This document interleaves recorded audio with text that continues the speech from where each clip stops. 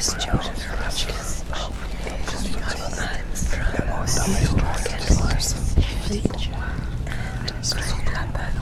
student, towards security, predictability. It's to me. Once you know what's gonna happen right away, it's not gonna be a surprise. You don't expect it. That's very much what I understand by security. Security doesn't make you feel security. Just not make you feel safe. To the contrary.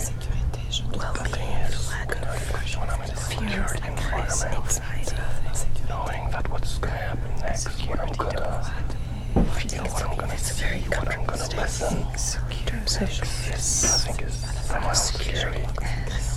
And this is why, in a sense, it makes me feel safe.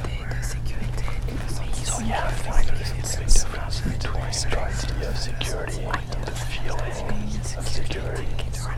People tend to associate this idea of security, of predictability, with a good feeling.